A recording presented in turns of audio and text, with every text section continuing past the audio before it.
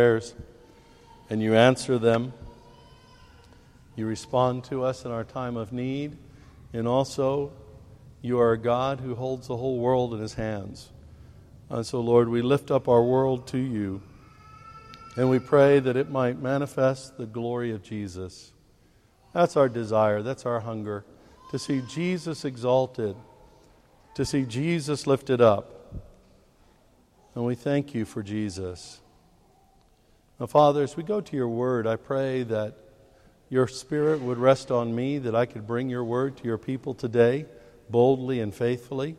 And I pray, Father, that you'd stir us up by your Spirit to have faith, really to believe that what you say is true, and to order our lives accordingly. You are such an amazing God. You are such a wonderful God. And we thank you, and we praise you, and we honor you for it. Now, Lord, open up our hearts and our minds that we might receive everything you'd say to us today. Through Jesus Christ our Lord. Amen. If you have your Bible, let's turn to two places. First of all, to John chapter 10, and we're actually going to start with verse 7 in that passage. And then Hebrews chapter 9, and we're actually going to read down, I think, to verse 13 there, just a little bit longer than what's written in your bulletins.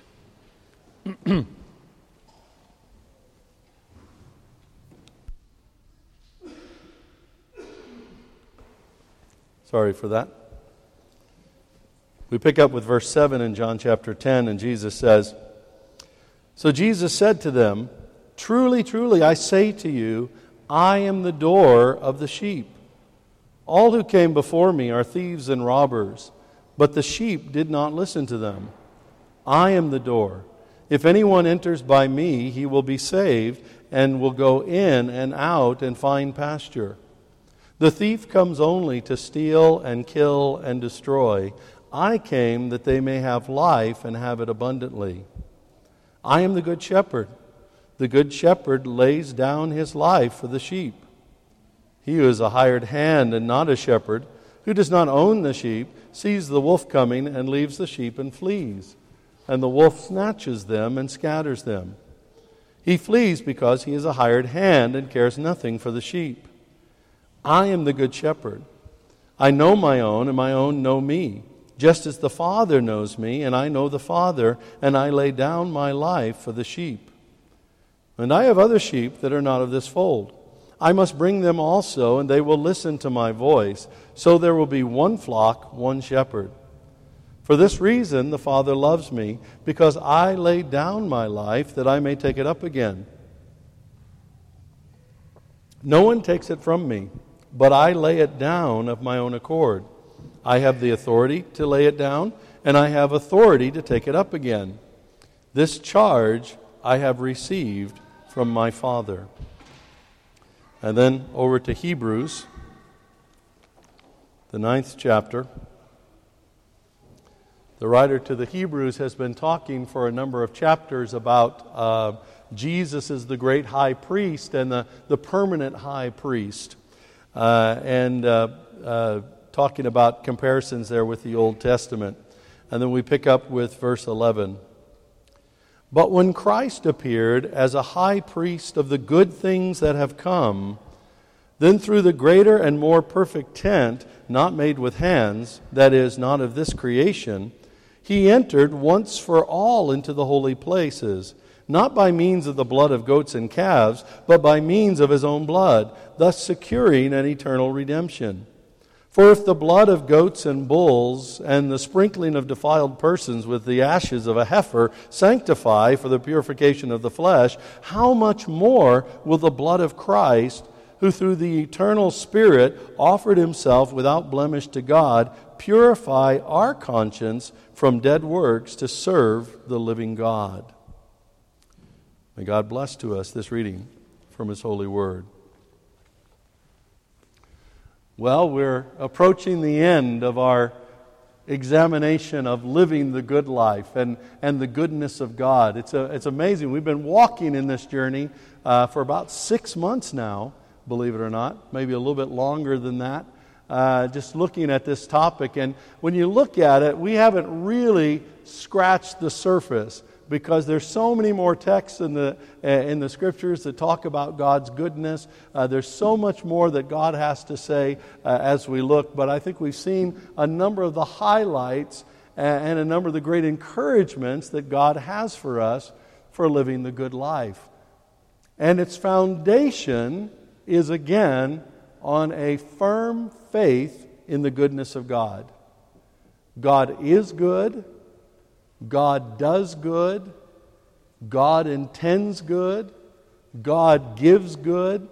The goodness of God is our foundation. The goodness of God is as essential to God's character as God's holiness is. And just as God cannot, by definition, do anything unholy, God cannot, by definition, do anything that's not genuinely good. But therein lies the problem. Because so often we try to evaluate the good life based on many, many circumstances that God never promised, based on outward situations that come and go that can be rather fluid. For example, as I mentioned, Karen and I feel a bit under siege right now in our personal lives with so many things that have gone wrong, so many struggles and stuff, dealing with colds and sickness and things like that. Yet, I know that I have the good life. And even though I encounter some difficulties in life, and even though there are things that challenge me, it doesn't change the fact that God has given me a good life, and that I know that I'm living the good life. Are there things that I would like that I don't have? Certainly, but none of those things are things that I actually need.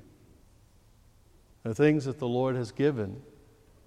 And we're living the good life. And that is a possibility for everybody.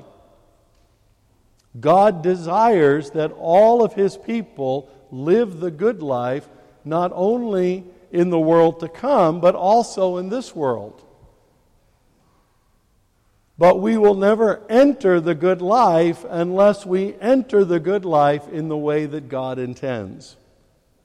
And that's the challenge that we face. So often we want the good life, but we want it on our terms. We want to enter the good life in the way that we want to enter it. We want to enter the good life and define the good life the way that we want to define it. But we cannot have the good life. We cannot live the good life. We cannot enter the good life unless we enter the good life as God has intended. And these passages show us that the way that we enter the good life, the way that we remain in the good life, the way that we have the good life mediated to us is ultimately through Jesus Christ. In the passage from John that we were looking at here, Jesus says 3 key things that we can apply to the good life. First of all, Jesus is the door to the good life. The only way that we come into the good life and are able to live the good life is if we come through Jesus.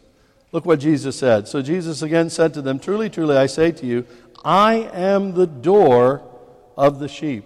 Now, who are the sheep? The sheep are anybody who follow Jesus. He's going to go on and talk about being the good shepherd. And so we, followers of Jesus Christ, are called the sheep. Now the others who came before me were thieves and robbers, and the thief comes only to kill and steal and destroy. I came that they may have life and have it abundantly. Jesus is saying here that He is the door, that we enter into the good life through Jesus, and that Jesus' purpose in coming, one of the key purposes for Jesus coming, is so that we, the sheep, would have life and have it abundantly. So that we would have the good life, so that we would live the good life, not only in this life, but the one to come, but not only in the one to come, also in this life. The challenge is that there are a lot of thieves and robbers, and the thief comes only to steal, kill, and destroy. There's so much in our lives that wants to steal the good life away from us. For example, if you start defining the good life based on a possession that you have, oh, I must have the good life because I have the latest phone or the latest gizmo or gadget or the best house or whatever. If you start to define the good life by a possession, it will be stolen away from you. If you start to define the good life by a certain kind of relationship, oh, I've got to have my soul mate, and I need to be able to look my soul mate in the eyes, you will have that stolen from you. So often we try to define the good life based on what the world says is good, fame and glamour and good looks and money and all that. Or we'll try to define the good life based on what our flesh says is good. Oh, all the food that I want, the kind of food that I want to eat, the possessions that I want. Or oftentimes even Satan will whisper things in our ears and say, well, you'll really live the good life if you start sleeping around. You'll really live the good life if you do drugs or something like that. And all of those things seek to steal, to kill, and to destroy us from having the good life. And so we have to have the confidence that Jesus is the door, and the only way we're going to get to the life that genuinely is good, the life that is really abundant, is through Jesus Christ. Jesus is the door.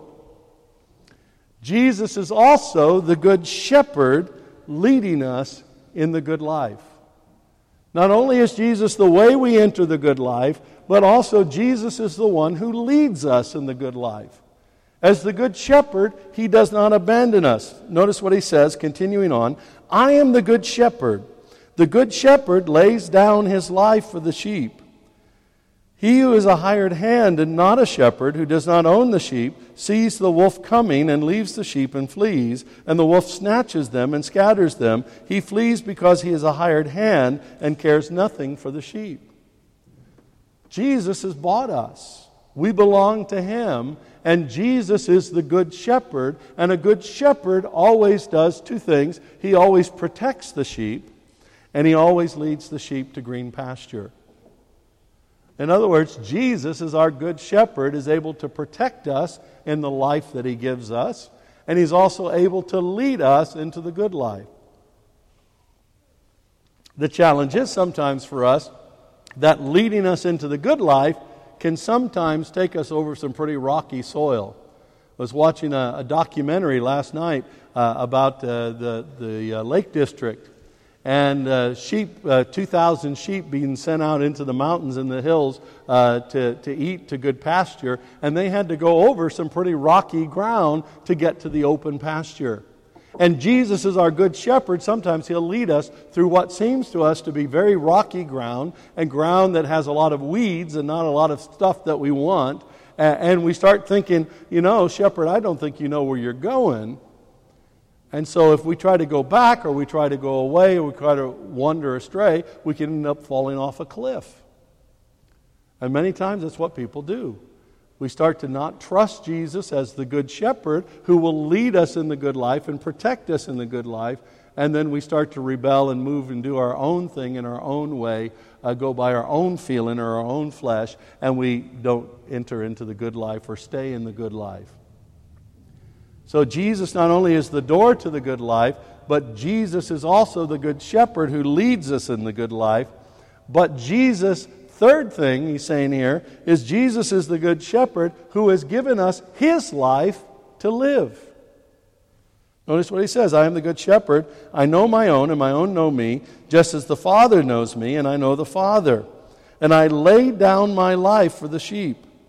And I have other sheep that are not of this fold. I must bring them also, and they will listen to my voice. So there will be one flock, one shepherd. For this reason the Father loves me, because I lay down my life that I may take it up again. No one takes it from me, but I lay it down of my own accord. I have authority to lay it down, and I have authority to take it up again. This charge I have received from my Father. So not only is Jesus the door through which we enter into the good life. And not only is He the good shepherd who leads us in the good life, but He is the good shepherd who has laid down His life willingly so that we can live the good life. You see, the good life is not free. The good life comes with a price. The good life has a cost to it. And the problem is that you cannot make enough money to enter the good life. You cannot get enough friends to be in the good life. You cannot have a strong enough job to be in the good life. You can't be the president and get to the good life. The only price to be paid for the good life is the one that Jesus Himself paid. And Jesus, as the good shepherd, willingly laid down His life. And that's a demonstration that we can trust Jesus. And the resurrection is a demonstration that Jesus really knows what He's talking about when He's talking about the good life. There's no one else that has laid down their lives so that we could have the good life as Jesus has laid down His life. Jesus has demonstrated His love for us. He's demonstrated our value. He's demonstrated how much the good life genuinely costs, and He Himself has paid that cost so that we can experience the good life. And it's a good life that we enter only through Jesus, and it's a good life that Jesus Himself leads us into. And so not only do we enter the good life through Jesus Christ, but the writer to the Hebrews adds one other dimension to this, and that is that Jesus is also the mediator of everything good in our lives. Everything good that we have, everything good that we experience, everything good that we know, everything comes through Jesus Christ. So we enter the good life through Jesus Christ, and we receive the good life through Jesus Christ. Jesus is the mediator. When Christ appeared as a high priest of the good things that have come. Jesus is the high priest of the good things that have come already. In other words, it's not the good things that are going to come someday in the future. It is the good things that have already come. And as the high priest in the Old Testament context was the mediator of God's blessings to the people. That's why Aaron was charged to give the blessing, the Lord bless you and keep you, the Lord make His face shine upon you, the Lord turn His face toward you and give you peace, shalom, now and forever. That blessing had power because Aaron was speaking with the power of God, because as the high priest, he mediated God's blessings to the people. But the problem is the high priest in the Old Testament was always imperfect. Aaron himself demonstrated that. But Jesus is now the perfect high priest, and so He mediates the good things that have already come to us in a perfect way. He does that because He has entered the greater and more perfect tent, which He entered once for all into the holy places, not by the means of the blood of goats and calves, but by means of His own blood, thus securing an eternal redemption. So what has happened in the context of the good life is that Jesus, when He laid down His life for the sheep, when He poured out His blood on the cross, He became the great high priest and the mediator of everything good that has come and came in Him in His death on the cross, and every blessing that we're blessed with in the spiritual places, and all this life that is really life, this abundant life, all of that is coming to us through Jesus. So not only do we not enter the good life except through Jesus, but we do not receive the good things of the good life except through Jesus. And Jesus does that. And Jesus' blood then purifies us so that we can live the good life to the fullest. Notice, if the blood of goats and bulls and the sprinkling of defiled persons with the ashes of a heifer sanctify for the purification of the flesh, how much more will the blood of Christ, who through the eternal Spirit offered Himself without blemish to God, purify our conscience from dead works to serve the living God. So what Jesus did, not only is He then bringing us all of the blessings of the good life. Not only is he the mediator of all the good things that have come, but he also, by his blood, purifies us so that we can really experience the good life to the fullest. He comes and he cleanses us from our sin. He gives us the ability not to sin. He fills us with his Holy Spirit. He enables us to walk as his disciple. He does all this for us by his blood that he shed on the cross as a perfect sacrifice. And so our redemption from sin, our redemption moving us from the power of darkness into the power of God's kingdom of God's dear Son, all of that is accomplished through Jesus Christ, through all that he has and all that he's done for us in the cross. And because of that, we can experience the good life and we can live the good life to the fullest if we come to the good life through Jesus. And only then. So if this is true, how do we respond? And we respond with 3 words: surrender, believe, and receive. First, we need to surrender our lives to Jesus. Now, we talk about that when you become a Christian. Surrender your life to Jesus Christ.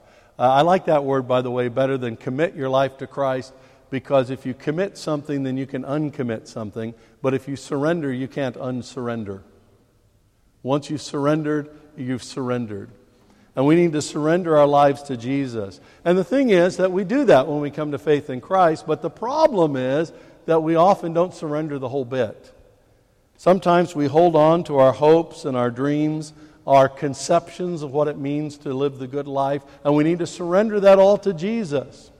You know, if you would have asked me when I was in my teens what the good life looked like, I would have said it was very different than the life I'm living now.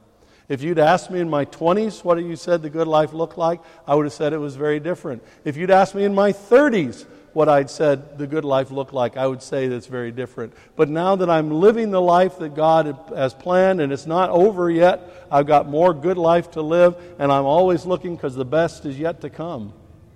The best is yet to come. My good life days are not over. It's just going to get better. I know it's going to get better. The Lord's promise. So I'm looking for that. But I've had to surrender all of those things that I thought that I wanted to do, all of those things that I thought would be the good life. Because now I look at it and realize that so many of those things that I thought was living the good life are not living the good life at all, and would have destroyed my life. So you have to surrender your life to Jesus. And with that, you have to surrender all your attempts to live the good life outside of Christ. Because this is the other thing we do as Christians all the time. I see Christians do it all the time. They say, okay, I'm following Jesus, but actually I don't like the person that Jesus really wants me to marry, so I'm going to find somebody else. I don't really like Jesus and the way he's leading me in my job, so I think I need to find somebody else to do this other stuff for me. Maybe I can find somebody who'll give me a better job, and then I can come back to Jesus. But any attempt to lead the good life outside of Jesus will lead you into the clutches of the thief, whose only intention is to steal, kill, and destroy your life. You have to surrender your life, every bit of it, to Jesus Christ and say, Jesus, I trust you that you will lead me into the good life. And that leads us to the second word. You have to believe. You need faith. You need faith. You need to believe that Jesus really is the good shepherd over your life and that he will lead you into the green pastures.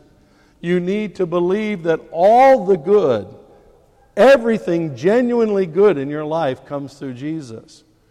Now, that's not only about spiritual stuff. I'm not talking about great, deep spiritual experiences. I'm talking about things like enjoying food. Now, I like food. I like sweet food. I like salty food. I like barbecue food. I like bread a lot. And it is amazing, when I eat it and I'm enjoying it, I just think, thank you, God. Thank you for the taste buds that you created. You know, that was God's idea. Satan didn't come up with the idea of having good food. That was God's idea. Satan came up with the idea of being gluttonous. But God had the idea of good food. If you enjoy the time that you have with a friend, thank God for it. Man, I cherish the relationships that I have with friends. I was sitting with the elders yesterday, and just we were sitting in our meeting, and we're praying, and we're all different. We're from 3 different continents. It's just extraordinary. And we were sitting there, because Fadi's away, so he wasn't there yesterday, but the rest of us were sitting there, and I'm just thinking, I like these people. I enjoy being with them. We're different. We have different perspectives. We have different ways of looking at things. Yet, we are united, and there's nothing that separates us in our unity. Now, that comes not because we're all 3 really good people and naturally cooperative with one another. It comes because of Jesus. And so we give God thanks for that. So you have to believe that all the good that comes to your life is coming through Jesus. And you have to really believe that Jesus wants the good life for you.